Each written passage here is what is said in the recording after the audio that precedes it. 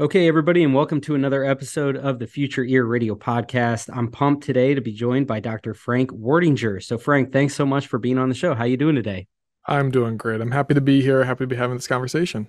Awesome, man. Well, thank you so much for coming on. The last guest I had on was Dr. Mike Santucci, and as doing some of the prep for that episode, I was listening to some other podcasts that he had been on, and I came across yours. Yep. So, maybe that's a good way to maybe kick things off is share a little bit about your podcast and the motivation for starting that, which I'm sure kind of like leads into your own personal life story. And from there, we can talk about Mike and some of these other influences that you've had throughout your career that I know as well. But let's go back to the start and hear about like your whole immersion into audiology and in the world of hearing health, hearing conservation.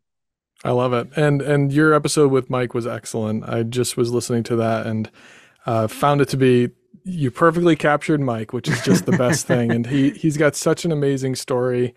I'm gonna pale in comparison, but Ah. I'll do my best. You asked me to start about the show. The show's been going for about a year and a half. I started this out of uh, basically I've always had this intense want to share musician stories and help people understand their perspective.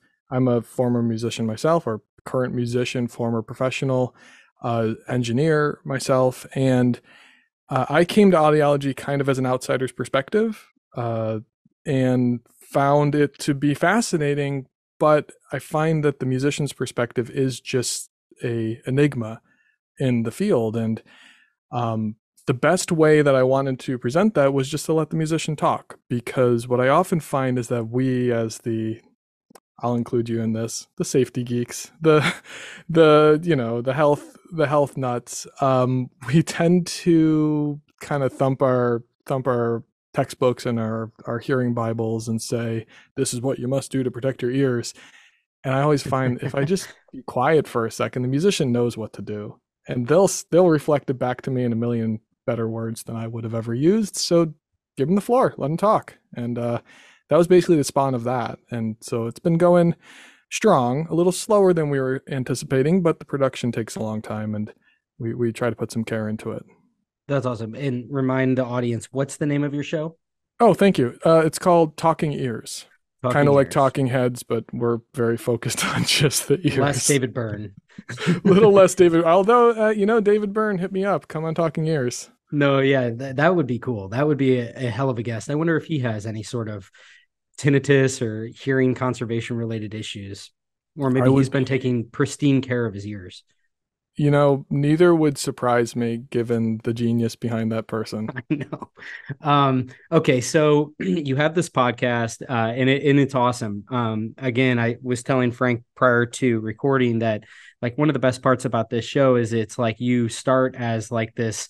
You're looking and focused on this one topic, and that leads to a guest, and then that just spawns into all of these different connections and tangents for you to chase down. And so, I was able to listen to a few of your episodes, and I found it to be, first off, it's a really interesting format. As a musician, I like that you have like these musical interludes throughout, Hmm. which are really neat. Very different than my show. It's giving me some food for thought. Maybe I should like bust out my drum kit and start riffing a bit. But I thought that it was really interesting, though, going off some of the conversations that I've had on this show about these different segments within audiology. The reason I wanted to bring you on directly after Mike was because I think that this whole musician side of the Hmm. audiology world is a little bit, for my own sake, I don't know it all that well. And so I'm Mm. curious and I'm trying to learn a lot about it. So, walk me through as a musician when you were growing up, like how did this whole thing come to be where you go from musician to audiologist? Yeah, I think it's it's a it's a interesting path, and I've heard a lot of other people have very similar paths growing up as musicians, just having music in the family. I think that type of upbringing, when you have a musical family and your whole life is playing instruments and being in performance mode, lends itself to appreciating audiology and appreciating our ears in a slightly different way. So maybe that's everybody's commonality. My commonality there was also In addition to just being a sound nut who just like, I like psychoacoustics as a high schooler. That was like my favorite concept to learn about. But also, I injured my ears in not that dramatic of a way. I just developed tinnitus, constant tinnitus, when I was a 13, 14-year-old loud idiot guitar player. And that led me literally into the doors of an audiologist. I got fit with musicians' earplugs at the age of 13 or 14 and wore them ever since. And that left that brought me through high school. I don't know if I shared much about it with my friends and fellow performers and everything.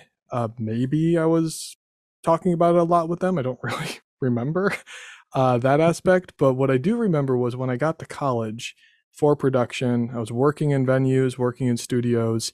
My ears were giving me some problems. And I think I had pushed my ears a little bit too much, especially in the live settings, a lot of live sound mixing, that I just started looking for answers of how to help my own ears. And without giving away too much about what we're going to talk about throughout the rest of the hour, if the resources that are available now were available then, I wouldn't be an audiologist. I would have just gotten some consults, felt better about my ears, and continue being a musician.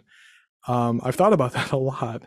I think I'm very, very honest with that I went into audiology because I couldn't find the resources. They were out there, but they were very far and few between, and I couldn't find them. So I decided to go back to grad school to figure out what was going on with my own ears. And eventually, hopefully, and then it's what came to be, help other musicians, treat this head on.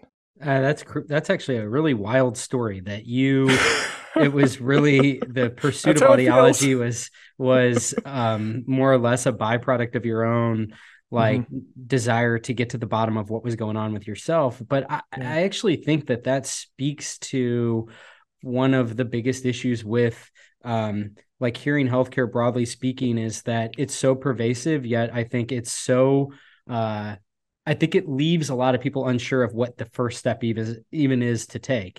100%. I've made this comment before that I think that, and I mean this like, I'm not trying to be disparaging in any way, but I don't think that the average American at least knows what an audiologist is. And Correct. I think that there's a lot of opportunity that provides. But in many ways, I think that it's actually kind of unsurprising that as extreme as it is to go and pursue a doctoral level degree to figure out what's going on with yourself, it sort of is a microcosm of, I think, the broader issue, which is that and maybe this is changing, with new media and with like people that are really taking it upon themselves to be a resource for the public, is Hmm. that I just don't think that there was a great job around communicating to the masses of the full scope of what an audiologist, a hearing healthcare professional does beyond, because everybody connotates it with hearing aids, unfortunately. I can't agree more because my own perspective was I had seen an audiologist as a teenager. I was treated by an audiologist. I was tested. I was given earplugs. I wore those vinyl earplugs, those vinyl musicians' earplugs until they probably shriveled up. Yeah. And yet, when I was tasked with how do I help my own ears, the word audiologist didn't come to mind. I couldn't find. I'm sure if I had searched it further, and now I know I was in New York City area. There were 3 audiologists who I could have seen in that area, and I talk with some of them now as colleague, and I wish that I just knew those resources and knew how to search for things. Granted, that was a while ago, so we had different ways of searching for stuff, but you're totally right. There's just a lack of public awareness of what we can offer to the healthcare space and offer to people who are having these very niche concerns. So you go and you get your doctoral. Where did you get your AUD?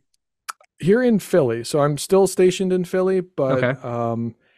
but Philadelphia has this wonderful grad program at what was then the Pennsylvania College of Optometry. Confusing, I know. They found that out too and changed the name to Salus University. Oh, okay. Salus is currently a very large well-known school, great reputation.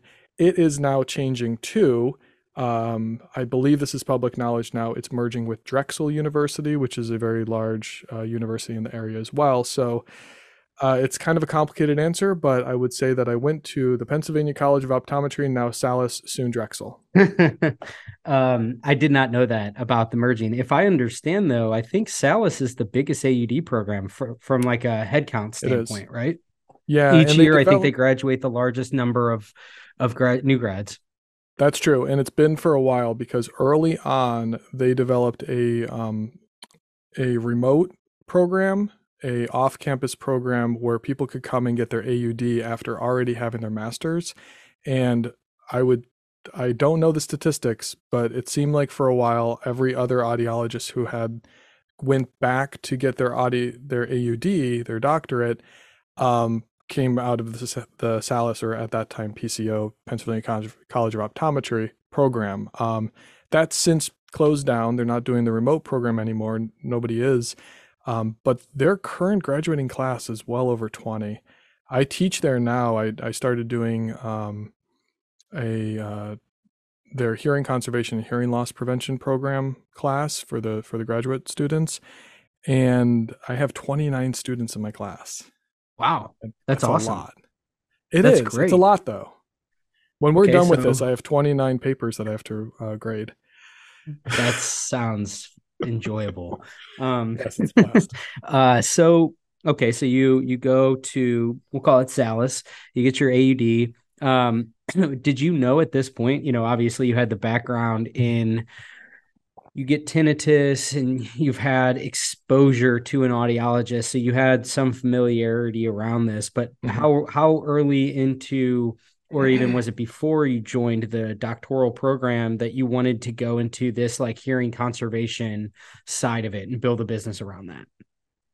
That's a really good question. It might be a little revisionist history here, but I have this has always been my goal. Signed when I applied to Salus, I remember in my interview I was talking with, shout out to Trisha Dabrowski, who was sort of the head of the program at that moment, and it did my interview.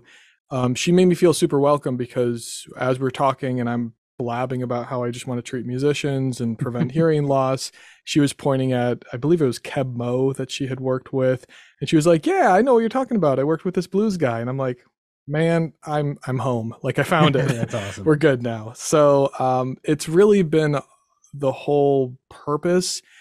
Um, the reason why it's revisionist history is because I've been working also in pediatrics. I did about 10 years of my career right after graduating in pediatric hospitals. And I love that work. I really do. I enjoy working with pediatrics. I really enjoyed my colleagues. I have since, for the last almost 2 years now, year and a half, gone full time to just my own work. I've been doing earmark hearing conservation, my own program for since I graduated, basically doing music audiology. But now that is my full devotion, which means I had to give up pediatrics. And for anybody who's ever worked in pediatric and liked it, unlike Michael Santucci, but if you liked working in pediatrics, you know that it's tough to give that up. That's pretty special work. But Can I just ask real quick, what were you doing in the pediatric setting? Were you doing like diagnostics or treatment, full battery, everything? full battery, basically. I wasn't doing cochlear implants, but everything else. The last couple years over at the Children's Hospital of Philadelphia, amazing place, incredible institution. I was doing a lot of inpatient care, so working with folks who are inpatient and doing a lot of electrophysiology testing while people are in the operating room, that type of work. A lot of hearing testing, I was actually managing a program for the tinnitus patients, anybody who came in with tinnitus. I sort of was the point person for that, as well as the point person for our hearing loss prevention program. So it was kind of a unique program that we have there where we did, and they still do, public outreach and community events. We set up a whole hearing screening program across all these pre-Ks, A lot of work was done in the hearing loss prevention for pediatrics side. Now you're making me miss it, Dave. That wasn't Yeah. nice. No, just kidding. I'm Um, walking you down memory lane, reminiscing. yeah, but hearing loss prevention for pediatrics, it was kind of it is a kind of unique program. I started it, and it's been handed off since, and going strong, I've heard. Okay, cool. So you do the pediatric stint for a while, and then 2 years ago, a year and a half ago, you branch off and you start Earmark Conservation. Is that the name of it? Earmark Conservation? Did I get Yep, it right? earmark hearing conservation, Earmark Hearing Conservation. which I started basically after graduating, and have been doing it on the side, which a lot Okay. of folks know who do niches. It's tough to make a full day job out of something that is quite arguably a niche. But determined about 2 years ago that without devoting full time attention to it, it was not going to ever grow to where I wanted it to be. So that made the tough decision to step away from the children's work, pediatric Gotcha. work. Okay. All right. So then with what you're doing now, give me a Mhm. day in the life, if you will. I bet that it's variable, so it's probably not super consistent. So even if you want to maybe Yeah. give me some examples, I'm just curious, like what Mhm. what goes on within your new or let's call it your side business that's now your full-time hustle. Yeah, it's a full-time hustle. It's a whole business, which is wild. It's a four-sided business now. Well, it's a really good question. I think you hit it that it's variable, just like your days. Some days you have interviews, some days you're uh, doing all your other duties, God and knows what. exactly. So you're putting on different hats. I have now, it seems like 4 or 5 different hats, but I can kind of explain the scope of it. One big thing that I'm doing is obviously working with musicians. 1 to 2 days a week, I'm traveling out and seeing folks in their homes, in their studios, in venues, in rehearsal spaces, recording studios, and working with them directly, doing hearing testing, in-ear monitor fittings, earplugs, counseling for tinnitus, all that stuff. I see those folks also in a clinic nearby where I'm lucky enough to get a deal to rent some space for these folks. Um, the other big thing that I'm doing right now is KAOC course directing, which is, for anybody unfamiliar, it's the Council for Accreditation of Occupational Hearing Conservationists, which means basically nurses, physicians in the occupational health world who do hearing testing. They actually perform more hearing tests than, I hate to say this, than even audiologists do in the US every year. And so they need to be trained. And the training programs are these multiple day training sessions, which are very intensive. And we teach people the basics of audiology as well as the ins and outs of the regulations that pertain to industry, mining, all of that. And so I've built a business doing uh, before in-person courses across the Northeast here. And now we've really focused since 2020. Something happened in 2020. I don't remember what, but something happened Yeah, that made us go something virtual. happened. It's on the tip of my I don't tongue. know. It'll come to you. It'll come to me. It comes to all of us eventually. But I don't mean to be Literally and flippant. figuratively. I really shouldn't be flippant about the pandemic, but it did change the landscape, and since then we've been really putting a lot of energy into making virtual KAOC courses a um, reality, and they've been working really really well. I am very proud of the program that we've developed, and we do something like 30 courses a year um, through virtually, as well as now we're getting back to doing some in persons. So that's a large percentage of my time nowadays. Probably about 40 to 50% of my business and my time is the KAOC courses. Very And cool. then, let's see here. Today's a good example. I spend a lot of time usually interviewing somebody, but today I get the rare The mic is turned. sweat-inducing treat of having the mic turned on me Sitting and in the being hot seat. oof oof.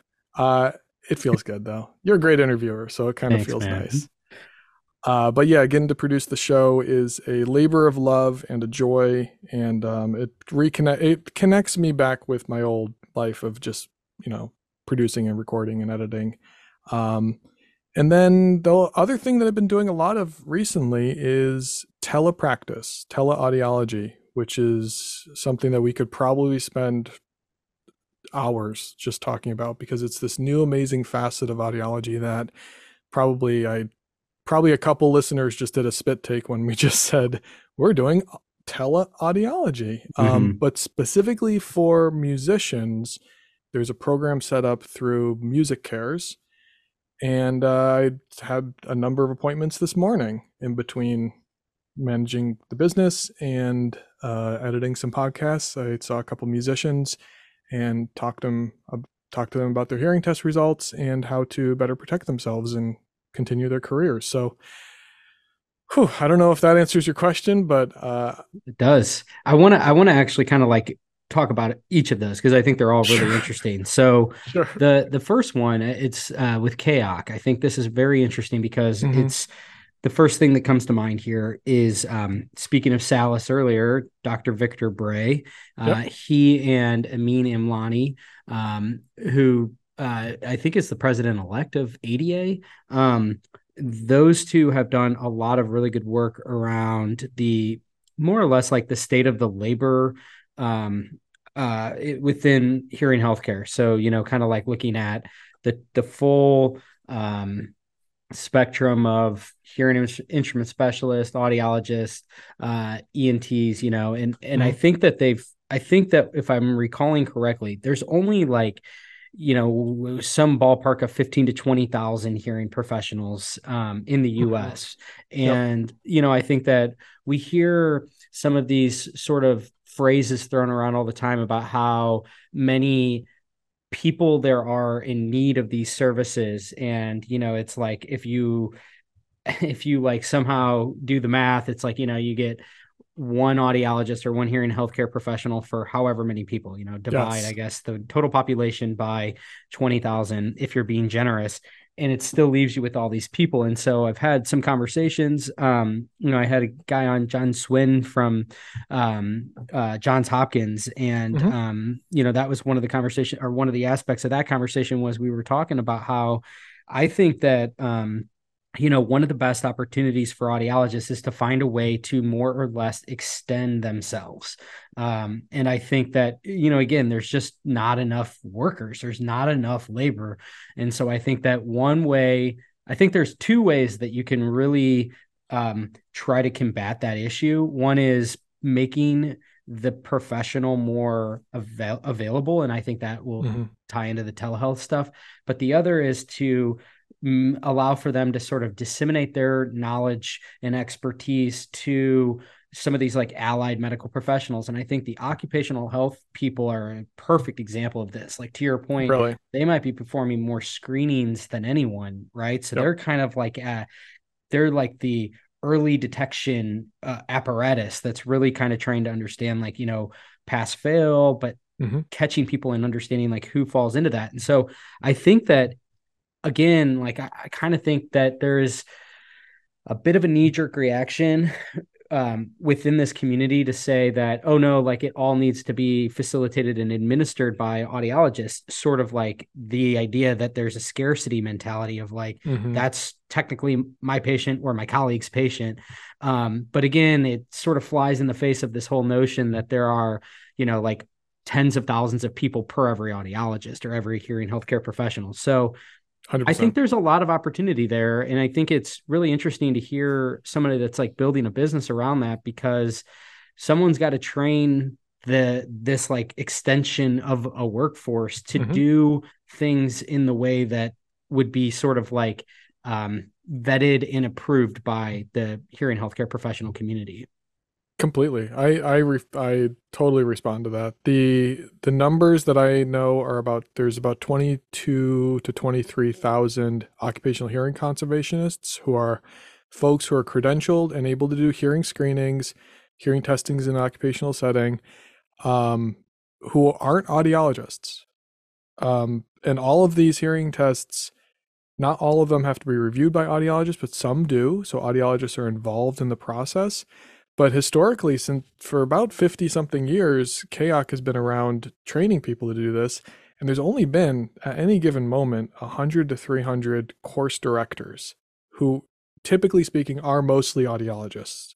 There are some who aren't, but mostly it's licensed audiologists doing these trainings, which is to say, it's such a small group of us who are training this vast majority of people doing the vast majority of tests. And it's sort of a shadow part of audiology that, Mm, you know, to be honest, I didn't know about when I was in right. grad school. And now I teach all my students about it because I want them to know that these are career opportunities. I want them to know that for the exact reason you said, um, through your education, you can educate others and you can create this kind of, it's a pyramid shaped scheme, but we try not Hmm. to, you Not know a what I mean? it's not a Ponzi scheme. Not a Ponzi scheme, but it is pyramid shaped because your really great knowledge and skills to educate can then impact.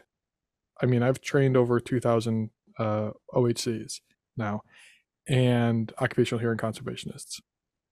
Each of them is responsible for, if you run the numbers, over 1,000 workers who are Right. exposed to hazardous noise. So, how many, if you want to be grandiose Yep. about it, Right. how many workers then have had influence by our, what I think is high quality education? I'm biased, but I think of it as high quality. I agree. So I like to think that we are disseminating this information in a much more effective or efficient way Yep. than one-on-one with patients. They're both really important, um, but it goes back to something that I think the ADA would respond to as well is, uh, work at the top of your license, Hmm. and the top of our license might not be literally in the room with every set of ears, but maybe educating those who are in the room with every set of ears. Right. And that's a much higher call. Again, both are important. I love doing one-on-one care, but there is something here to say that this is maybe an evolution, maybe a next step. Totally. I mean, and I think that there's a lot of nuance to this, but the way I sort of have thought about this is that, you know, the audiologist, in many ways, and again, if you're thinking about it as a spectrum of, like, the labor spectrum, so, on one end you have the surgeon, and then on the other you have the instrument specialist, and so in optometry, it's very well defined what the optometrist does, right? Which sits right in the middle. And I think that audiology has sort of, in particular, audiology has sort of struggled with where they sort of fit on that spectrum. And I think that the revenue model of hearing aid sales has sort of pulled them further along over here, when I think that their role actually needs to be closer to the middle in providing. I don't know if it's necessarily like providing the diagnostics as much as it is, I think, being, like you just said, that facilitator of, call it, best practices or Mhm. standards, or just like the arbiter of like what you're supposed to really be doing. Because I don't think it's feasible to think that, like, you as Frank would be doing, you said you've trained 2,000 people, so that would be 200,000 people if we're being, just like taking Yeah. these numbers at face value. So I don't know if you would literally have the bandwidth to test 200,000 people. So wouldn't it be a more effective use of your time to kind of cater to the people in the method in which you can do the masses? And then I see the professional and the audiologist is like, the one-on-one visits will remain and will continue to remain because those are the people that really need your help.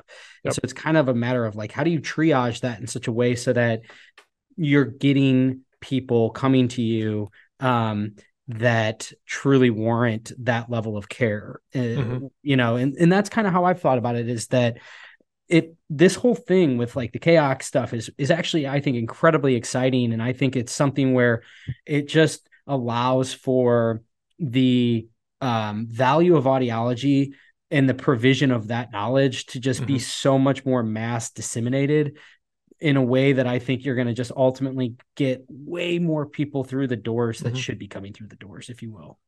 Completely. I mean, that speaks to what you were saying before about accessibility, reducing barriers to good care, goes down to really good education and really good access to training.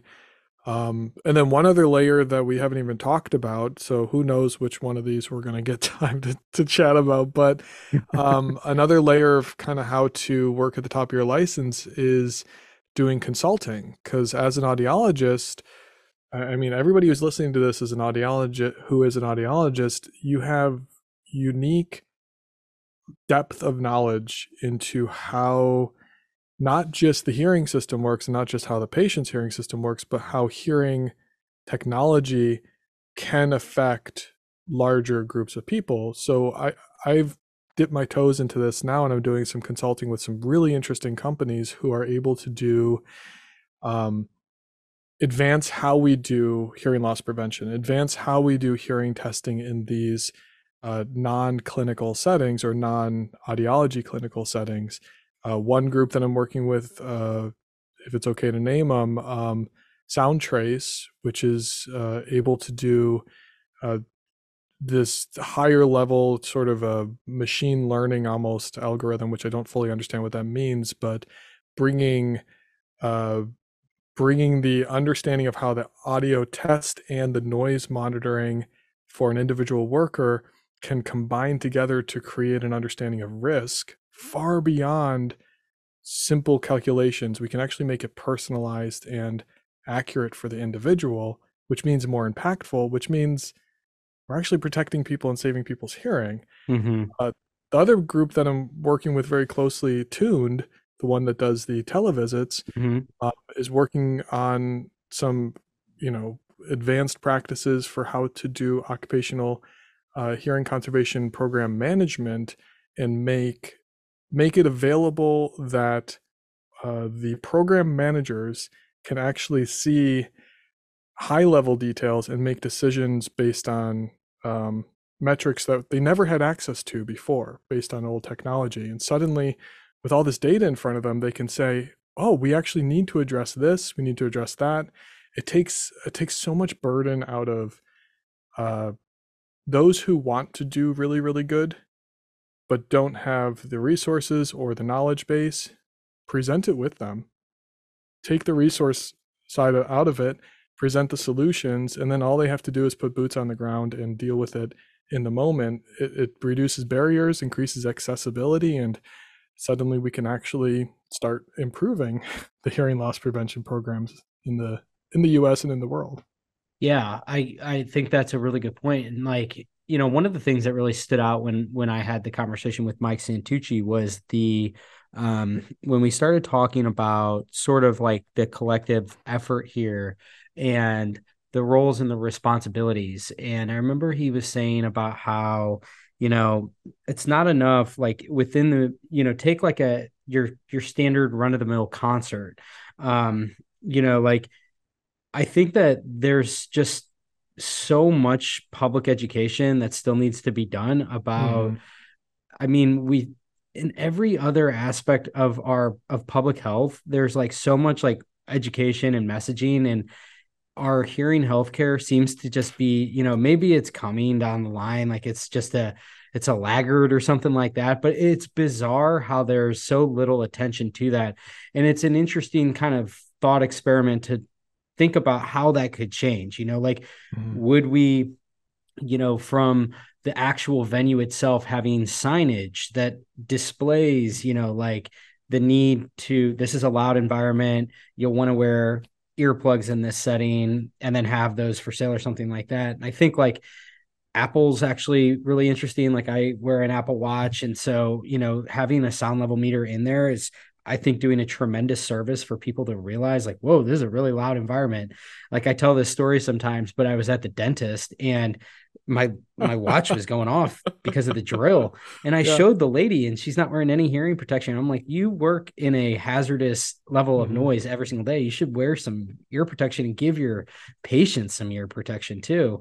But again, it's just one of those things that and even in like an ancillary medical professional like that, they don't fully grasp the thing here. So there is like so much work to be done, I think.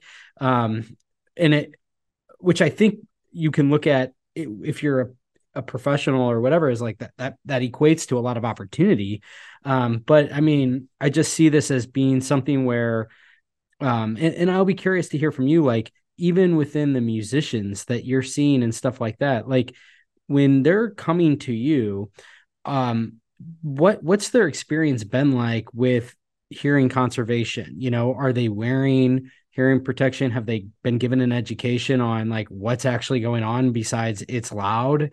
Because that was a point that Mike made too. Was again, all of this is just to say that like I think that um, there's just a lot of opportunity here because of how much progress still needs to be made. I agree completely. And I'm so glad that you brought up Mike again so we can circle back to him. He is such a he would hate me for saying this, but like really an inspiration for how we can practice ethically, how we can focus on the big picture, focus on the meaning behind our care, even in the face of a sometimes chaotic work environment. I mean, we're seeing people in very strange environments, venues being not the least of them. But seeing folks in this unregulated, unstandardized setting, it takes a moral compass to keep the focus right on what we're supposed to be doing and having a sort of ethical code that has not been really written down. And he is a wonderful, you know, guidepost for all of us because he's very clear about that ethical code and that moral compass. And again, he would hate me for saying all this, but I really do blame him for music audiology being on everybody's minds right now, being Yeah. in our conferences, being something that is even showing up on your podcasts, because it's his it's his genuineness that people Hmm. respond to, Yeah. I because mean, he's yeah, go ahead. just he was I just think about like just some of the stories he told both on air and off. I mean, I think it's I I just think about in my eyes, who could be a better advocate for hearing conservation than the Mhm. musicians. And so I Yep. think that they're such an important segment of customers. I don't think it's about the glitz and the glamour of doing business with music professionals, which, let's be clear, I think is actually really cool. Like going to a Mhm. show and getting to know the musicians, like that's really cool. But I think that the way more exciting aspect of that is the more musicians that you can get on board with this idea of understanding the importance of protecting their hearing, and then just having that be part of the culture in the music Mhm. scene of, it's not like frowned upon to wear earplugs in your ears at the show. Yep. It's little cultural things like that that I think you need I think it needs to almost be ushered in by the musicians that can sort of Mhm. lend their coolness, if you will, to it. Yeah. And so I think that like Mike's a very, very humble guy, but I get the sense that one of the biggest contributions he's made is he has more or less gotten the implicit endorsement of a lot of these big time musicians. And over the last few decades, that's sort of cascaded into more musicians, more audiologists that are facilitating this kind of thing. It's just growing. And I, Mhm. again, think it's such an important segment because I think it's the kind of segment that can usher in cultural change in the sense that where, again, people start to look at protecting your ears at a show as being something that you do, and it's not really even an afterthought. And then that Yeah. then carries into other parts of life. I 100%. And so, I mean, your direct question before was musicians and if they are, what is their like level of knowledge, understanding, expertise in this area? And it has grown dramatically. Dramatically has grown. In my 15 something years now of seeing musicians as an from the audiology perspective, there is a difference where before they were very much like me saying like, Well, I don't know. Like I put some foam earplugs. I mean, I think back to this a lot, this particular one, but I put foam earplugs out at the front of a venue that I used to work at, um, because I thought, well, this is loud, right? So let's protect people. So let's put some foam earplugs out. That was it. That was what I thought. I thought I did a good job. I gave myself a gold sticker for that effort. But that's not a hearing conservation program. That's not hearing loss prevention. That's throwing band-aids at Yeah. at a terrible situation. There's a house fire, throw band-aids at it. That's Mm. basically the solution that I was doing, which is Cups silly. of water. Yeah, I mean, it wasn't effective and it wasn't helpful. And now I see people uh, so much further down the path towards some people just literally during these visits lecturing to me about what they've been doing and how they've been protecting themselves. And frankly, I'm getting ideas of how to handle certain odd situations. I just had a guy, I hope this doesn't dox him, who does, is it gamelan or gamelan orchestra? It's like big, basically brass, like xylophone uh instruments that just are loud and clanking. It sounds amazing in person, but he was Okay. saying like, this is too loud for me. And he taught me a little bit of how to protect people. The next person who comes along who does that, I'm going to know a little bit more about how to protect them because this person's thought about it for years. Who turned him onto it? I don't know, but I'm also going to blame Michael Santucci for that, for probably whoever turned him onto hearing protection also turned, was influenced maybe by somebody that Michael talked to. So I completely agree. Um, I'm seeing a huge change, a huge culture shift, and it's coming about because more people are willing to talk about it, both pro musicians, Hmm. the list of pro musicians who are outspoken and willing to share their hearing damage has grown hugely, Yeah. exponentially. And that's a wonderful thing. Now, obviously, nobody needs to dox themselves and come out with their own public health information and share that.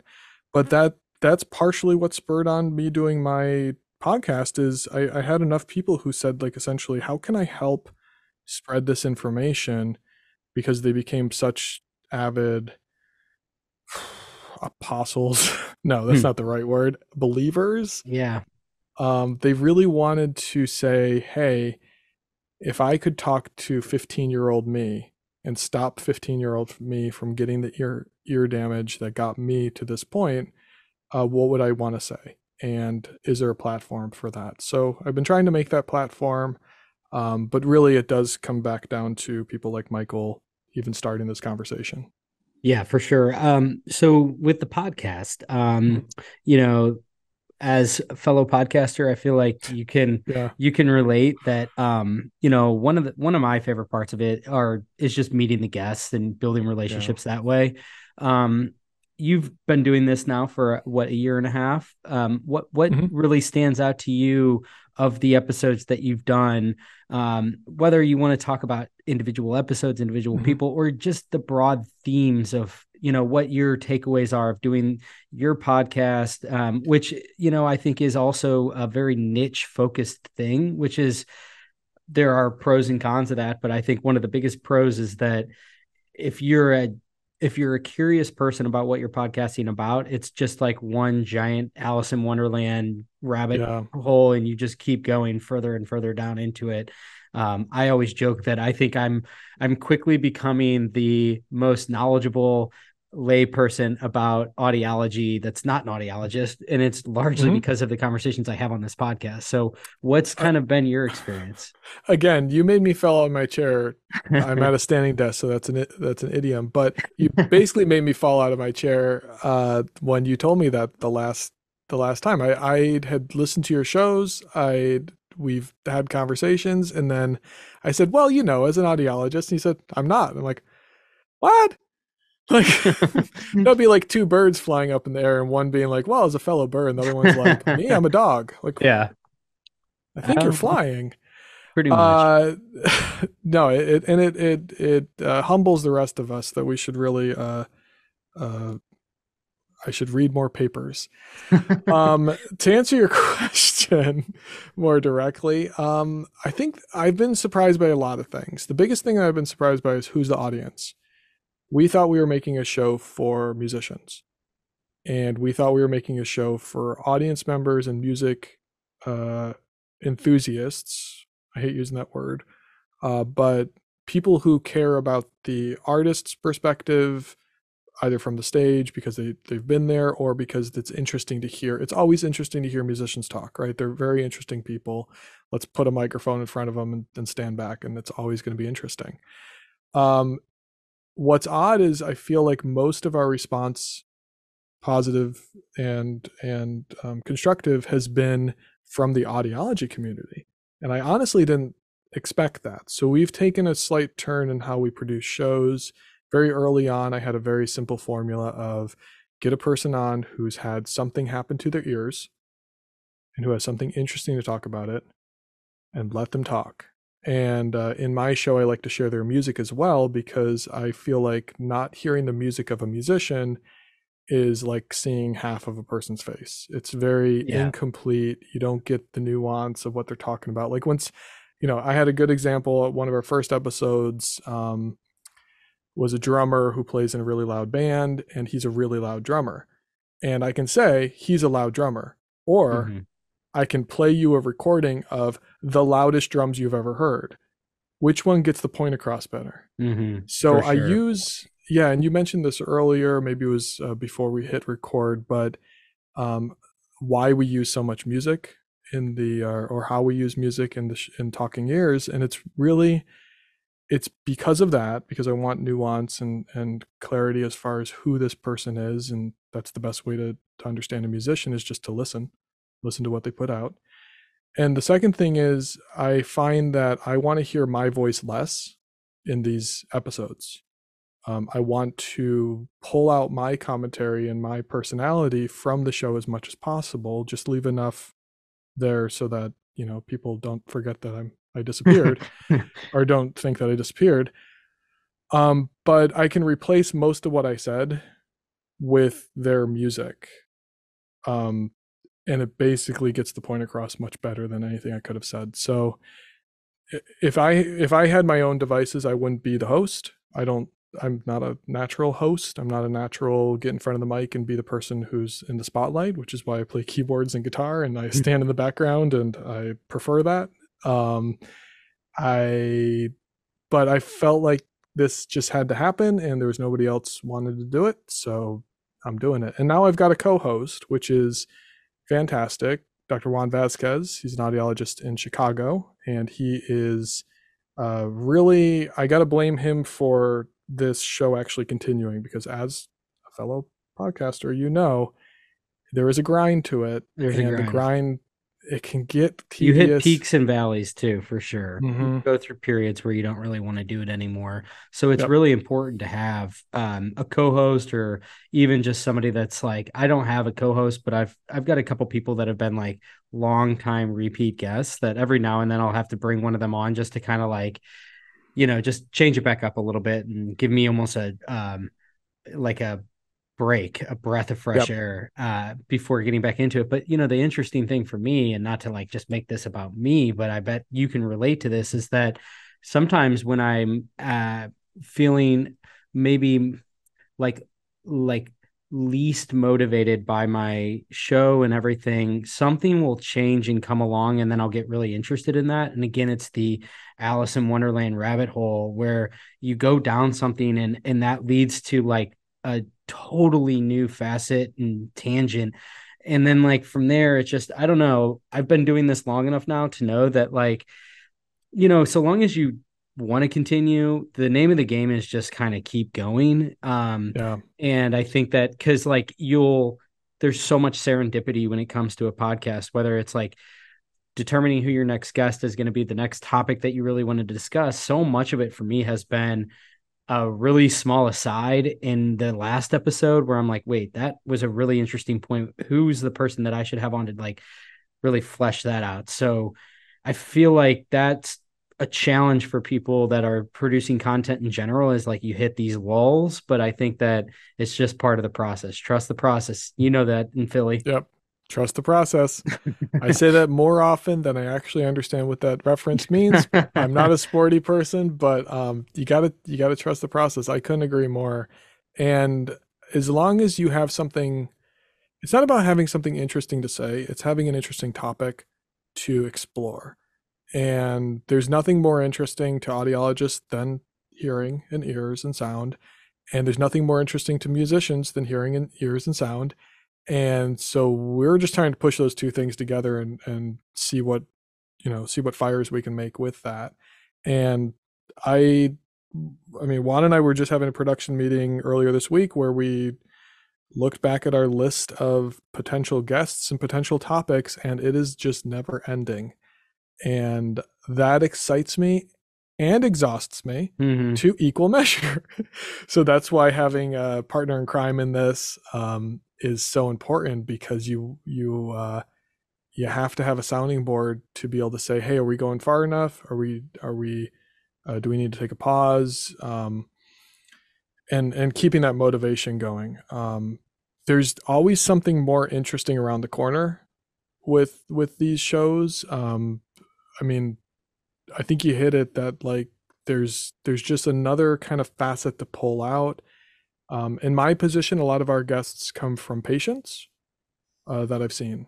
And when a person is talking to me, and I'm going to say this and regret it, because then if there's any future patients who hear this, they're going to be like, now I know how to get on the show. Mm-hmm. But if they're talking to me and I hear, if I can, like, I'm not a journalist, but you're a journalist, right?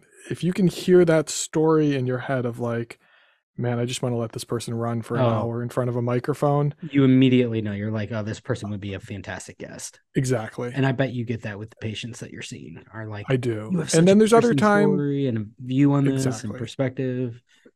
There's definitely times where the story is too personal. The story is Yeah, nothing that they want to share, and that's fine.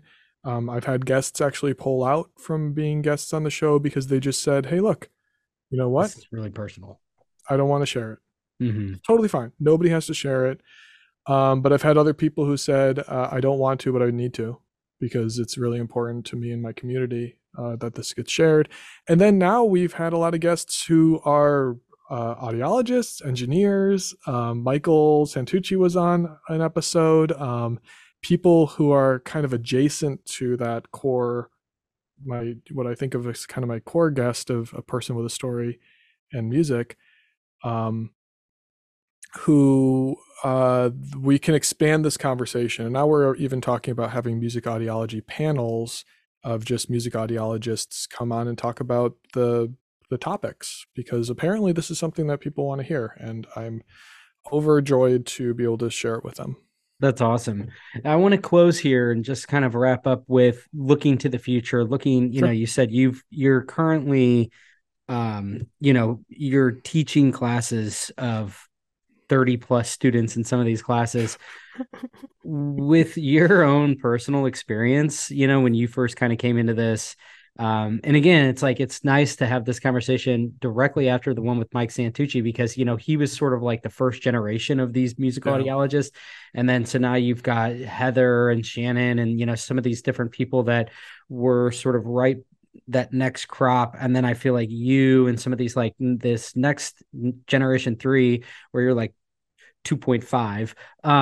It just seems like it keeps growing, and I'd be really curious to hear about what's the mindset of the young professional today with regard to this space. How are they looking at it based on your interactions with them? Like, is there some aspect to this that they're gravitating toward, that they're looking at and saying, whether it's their sustainability there, Mm-hmm. or this jives with what I want to do, where it marries musicians and music and then audiology? I'm just curious of what Mm-hmm. you feel is maybe at the heart of why there seems to be more of a push in this direction within the next crop of grads.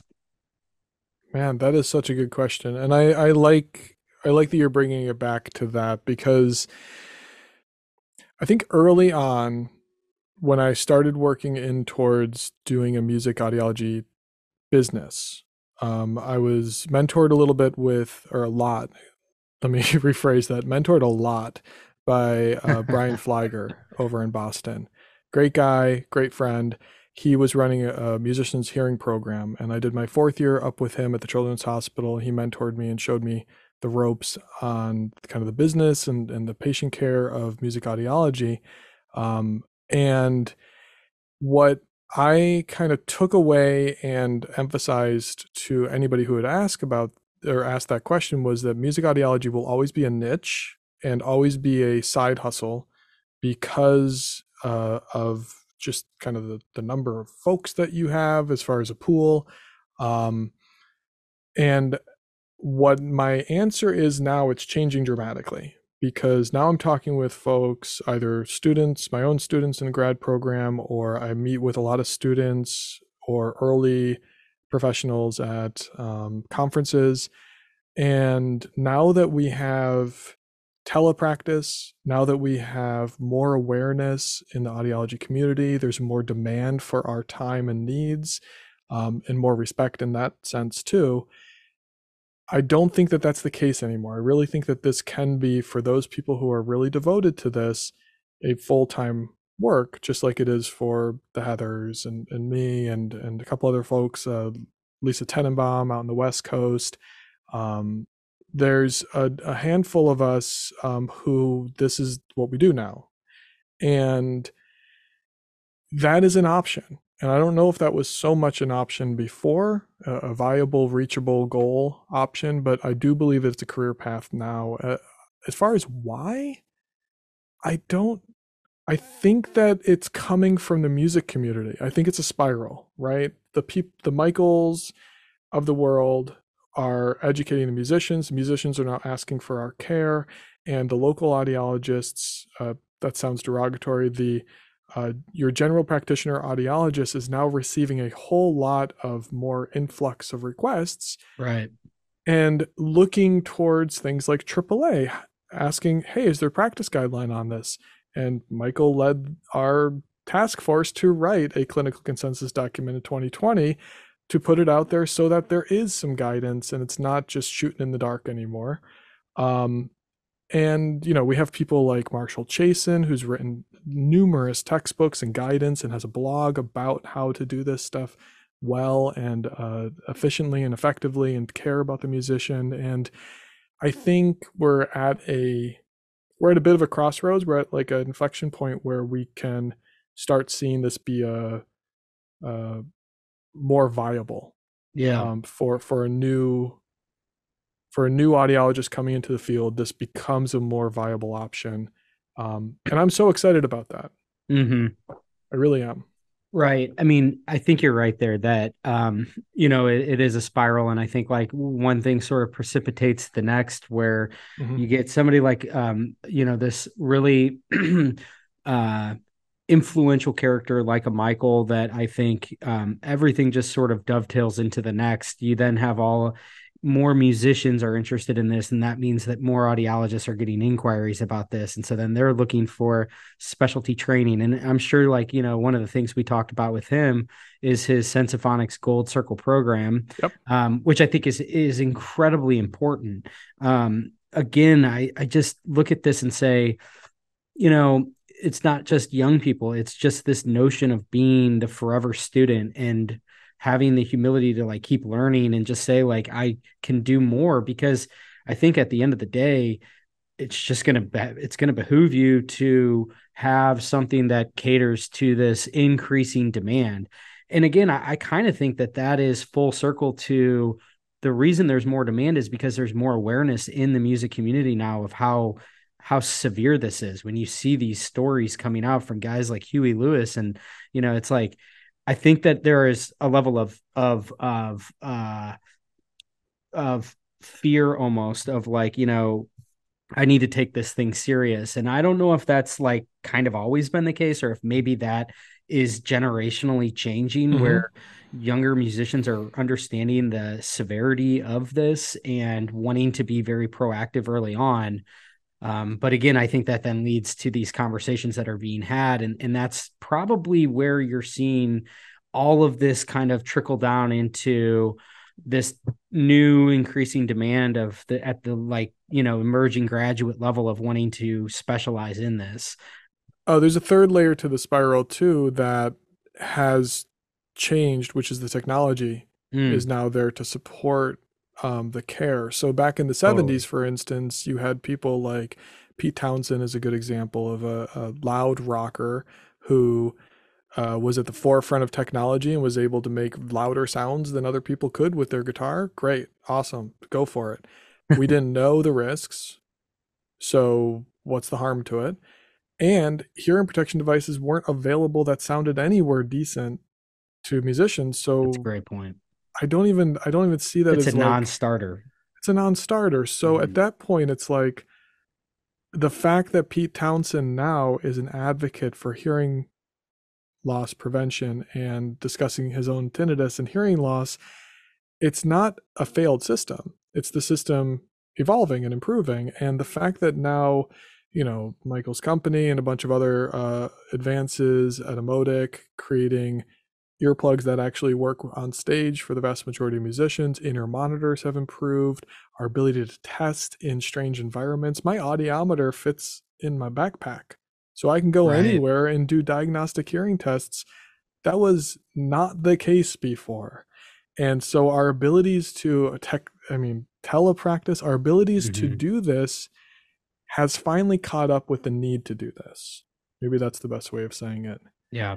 No, that's a great point. I think you're spot on there because the in my mind, I think one of the biggest challenges that like a guy like Michael probably had to face was how do you say you just seem like such a like the fun police where you're saying, Mm-hmm. hey, musician, the thing that you love, that's your livelihood, I'm going to come in and tell you that you need to like turn it down because it's not safe. um and I think that in the past, people probably just perceived that as that was going to like distort and tarnish the way that it actually sounded and the whole experience and everything. And I think that like through his work and I think through this progression of time where you have had all this innovation, where you really do have the ability now to sort of preserve the integrity of the music, but just do it in a way Yep. that's safe. That is dramatically different than what existed when he started. Mm-hmm. So again, kudos to all the giants that came before us that like everybody is kind of standing on these shoulders. Because like I think that it's whatever we think is difficult now, like imagine how challenging selling Yeah. somebody on that concept was back when you were using vinyl and that was the only option. And like just imagine Mm-hmm. the kind of the effect that that does. I can imagine he was met with some pretty fierce opposition initially. He said he Yeah. was laughed out of the first room that he was like exhibiting at, Yep. And I so think that we really have to thank those pioneers, let's call it that, who had the audacity to just kind of push through it forward with that. Because mm-hmm. I look at myself in the mirror and I say, I have a passion for this, but do I have entrepreneurial audacity to push forward in headwinds like that? Probably not. Which isn't to say, if you want to topple me, all you have to do is just, blow a hard wind at me and I'm going to fall over. But in truth, like we all have a limit to how much we can push and how much we can change literally the culture. And I think it takes a certain amount of healthy, the word arrogance gets a bad rap, but like a certain healthy arrogance to say, no, this is right. No, this Yeah, is important. And owning your expertise, owning your domain. You yeah, know more about this than anyone, and I it, don't think that's arrogance. I think yeah, that's just uh subject matter expertise. yep. You had Kathleen Wallace on, I did. Yep. and she talked a lot about this word expert. And I got really into that part of the conversation because it touches on how we present ourselves, and this circles back to almost everything we've talked about. Of you can present yourself uh, at the top of your license, and realize that the skills that we have as hearing healthcare knowledgeable professionals goes beyond it includes the patient care. I don't want to let go of that. It includes the one-on-one patient care, but it can go beyond that, and we can spread our information as wide as possible. And I think that that's where audiology needs to keep pushing itself. It's not a crowded space. That's the other thing I want to say. Mhm. There needs to be more people in all of these things that we've talked about. This isn't a club that has a entrance fee or any high barriers. It's not a crowded Free space. admission. Free admission, please. Come on um, over. I'll bring the pizza. Yeah, no, it's this is a perfect place to wrap because I Sure. think like you're very similar and Kathleen is like the poster child of the kinds of people that I feel like I'm so fortunate to have met through this podcast. Mm, Because for me, you know, having like a strong conviction that this industry is going to continue to do well in the future, it all stems from the kinds of interactions that I've had with people like you, people like her, where I can see now it's becoming more and more like in focus of how you could successfully have a business that's not the traditional private practice, but it's like the 2023 version of it, the yeah. millennial version of it, where, it's like, okay, so, and I think it's so cool that she's doing something very different, but it's a different take on everything that she's doing is like the methodology of it is so modernized. And Hmm. again, I'm not saying that it's superior or anything like that. It just lends itself to like totally different ways in which you can bring value to the market and therefore you can like build a business around it. Hmm. And the same thing with what you're doing around hearing conservation is for me, like that's just so encouraging to hear that there are multiple ways. These are just two examples. There are lots and lots.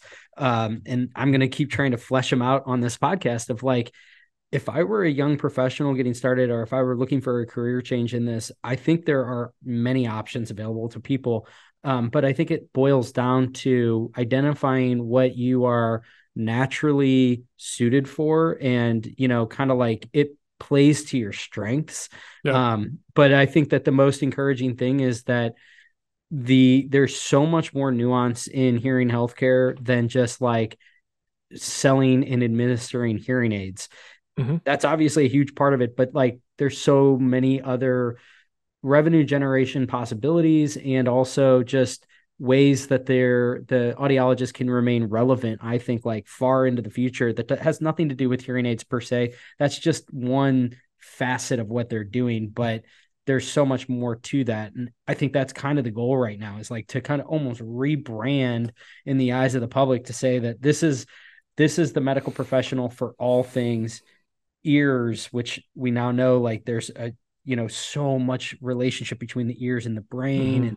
Hmm. And so it's like an evolving thing that I think just continues to shed more and more light and illustrate the importance of this professional. I think there's tremendous opportunity here, but a lot of it has to come down to like people sort of Lewis and Clarking it and like figuring out all right, let's go down this route and flesh it out and make sure Yep. that this thing there, there's no wildebeest down that way. Or how to use them to your advantage. And there's been pioneers, especially in music audiology, who didn't have a chance to share their pioneering. I could name them if I wanted to, but they don't get enough credit for that, and partially because there wasn't platforms like your platform. So it again, it brings it full circle back to our conversation. It's a spiral that the dissemination of knowledge, the dissemination of information, the public awareness that you're creating helps prompt this kind of movement forward, because hopefully there's a grad student who's listening who goes, I'm going to change my path slightly because I just heard that I'm going to and you reach did out to that. Frank. So Perfect smart. segue. Not As we me, close you. here, as we close here, where can people connect with you? What's the best way to link up if for Great those question. that might be interested? Yep. I am very accessible by email. You can go to my website, earmarkhc, as in hearingconservation.com. My email address is frank, that's me, at earmarkhc.com. You can also find information about our show called Talking Ears. You can just search it in any of your podcast players. We are trying to be more active on the social medias, but unlike Kathleen Wallace, I am not a natural at that. And so I think if you want to reach out, the best ways are probably through the website. Cool, man. Awesome. Well, thank you so much, Frank. I've really enjoyed the conversation, getting to know you a little bit better, and learning more about what you're doing. So thanks for everybody who tuned in here to the end. We will chat with you next time. Cheers.